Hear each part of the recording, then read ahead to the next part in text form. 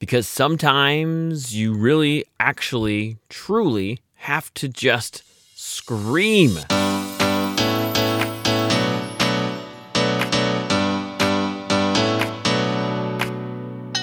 Howdy, Brian here on Just Say It. Good wintry day to you. Yes, still stuck here, mired in the middle of the frozen stuff. This is a common theme for podcasts recorded in the Midwest, by the way, this time of year.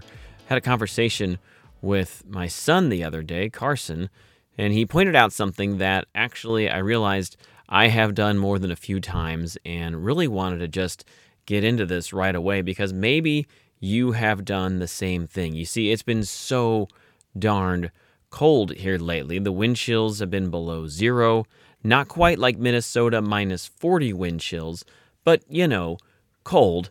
Anyway, it's been very, very brisk. Being outside has been an actual painful experience. Fingers start to turn colors they shouldn't. You can't feel your face.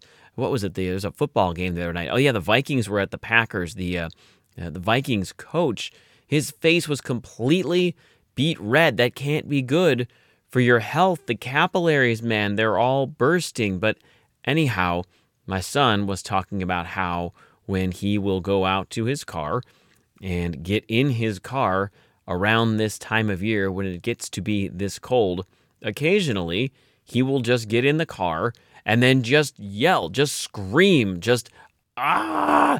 I mean, this resonated with me because this is something that I have done time and time again.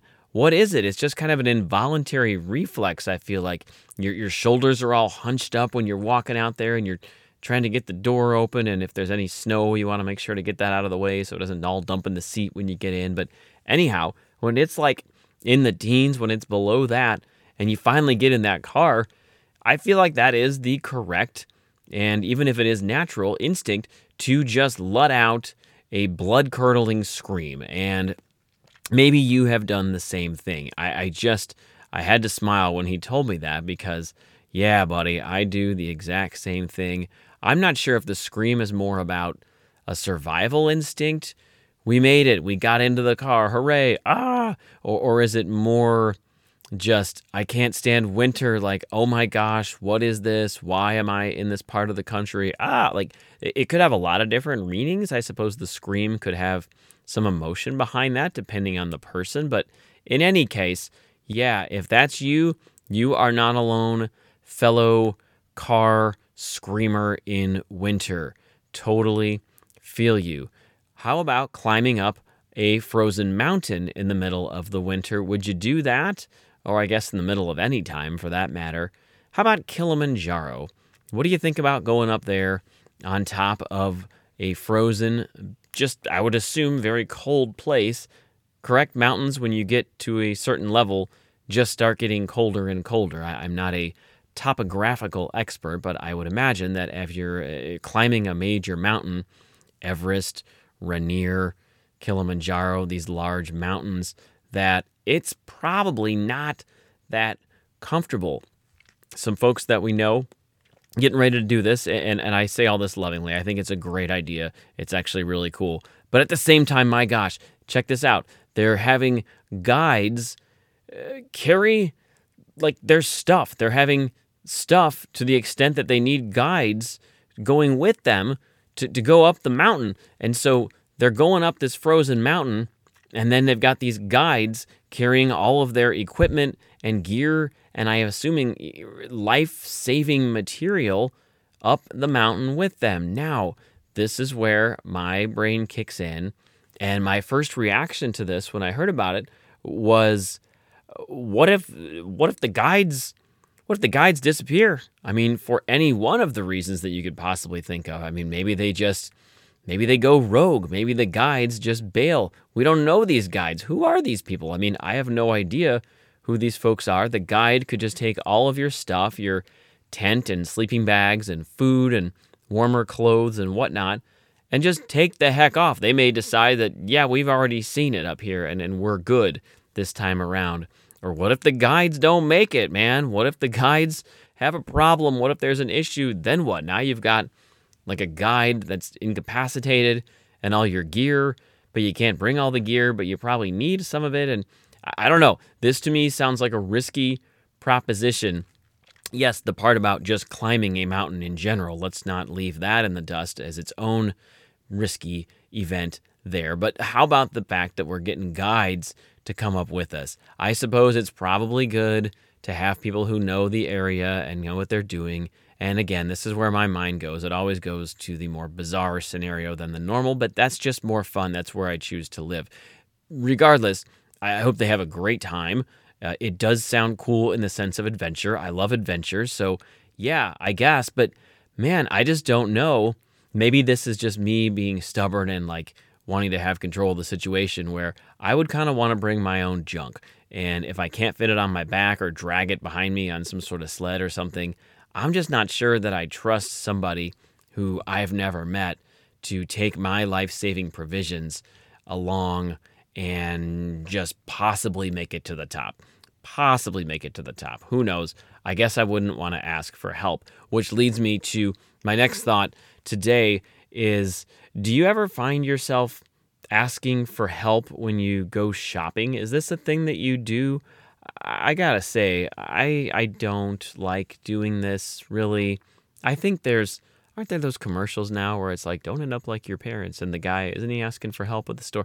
Anyway, have you done this when you're at a store and you just find that you flag down an assistant an associate there and say, hey, I need to find this kind of towel or whatever. Okay, I get it. That's fine. How about this, though?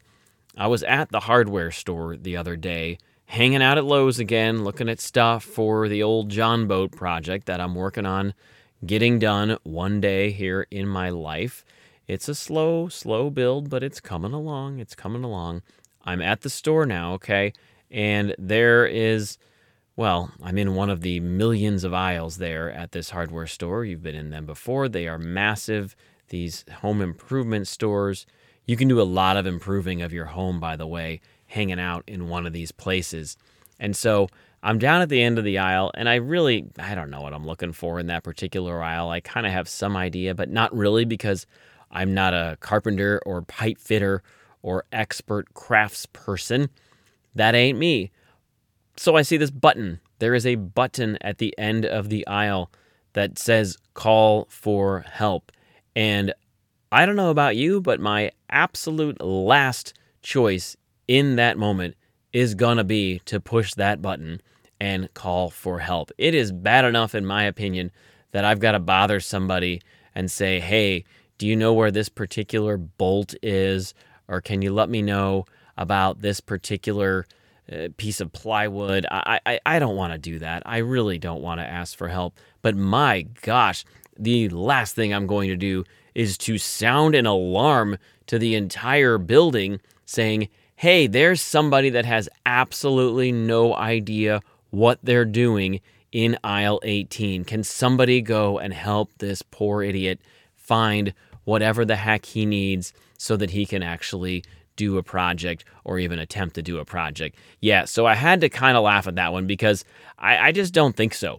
I don't think so. I am not going to ever hit that button because it's just not right. And I really don't need the shame of having the entire store now know that me hanging out over in aisle 18, I got no clue of how to put together a John boat rebuild project. So I passed on that and I didn't do it. I think that was just a matter of etiquette. As for etiquette, we were out to eat the other night, the family, hanging around, and went out there. Do you do this at the end of the meal? This is something that I thought was pretty commonplace, but there was a discussion that was had afterwards.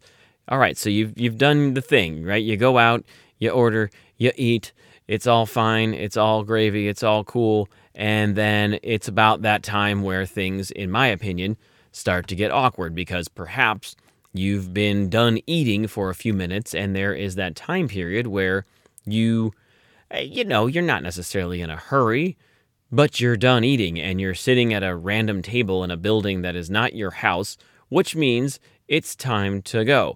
So you start kind of looking around to see if the server's there. And bless these servers. These gals and guys are working real hard because there's not a lot of people working at a lot of these places, if you can't tell by now. Certainly hope that the workforce continues to strengthen. That's an aside. But all this to be said, you're kind of in that awkward space where you're wondering if the check is going to come, and then there's the exchange. This is where I'm getting to.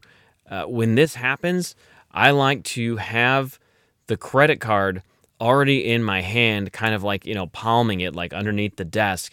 And then when the server comes up and he or she comes up and says, and before they even get the word bill out, I've got that credit card out, basically doing an even exchange, like, all right, here's the bill, here's the card.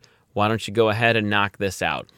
I kind of think that's a good move. That's sort of where I'm at with that. You might disagree, and I would be curious to hear your feedback on that. Do let me know.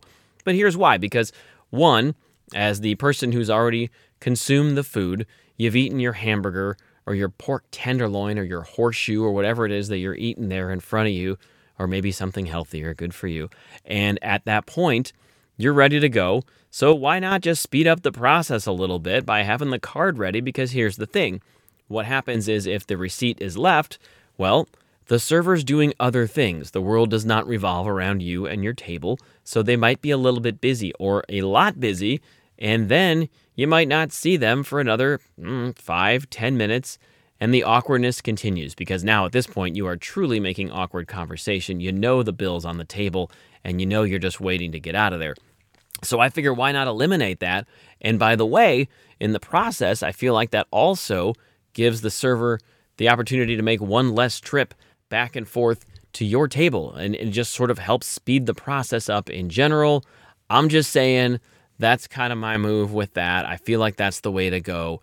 Now, it was also thought of that perhaps they could see it as like, hey, just give me the check because I'm ready to get out of here, and maybe that is the case, but I'm still going with that. I'm still having that card ready for the check, and I'm still going to go ahead and just throw it out there.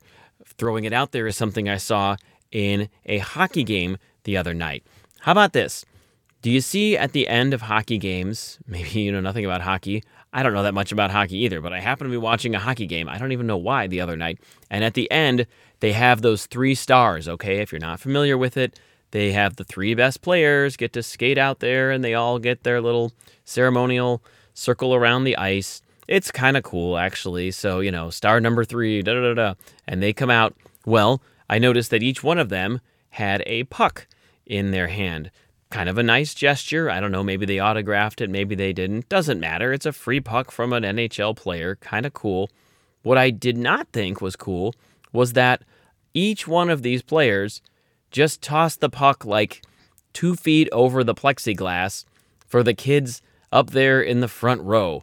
Like, what about the kids in the mezzanine, man? Like, what about the kids that can't afford to drop $500 a ticket, or their parents, I should say, can't afford to drop $500 a ticket and barely got in the building? Like, I want to see these hockey players, these 3 stars, just chucking these hockey pucks like deep into the cavernous parts of the arena.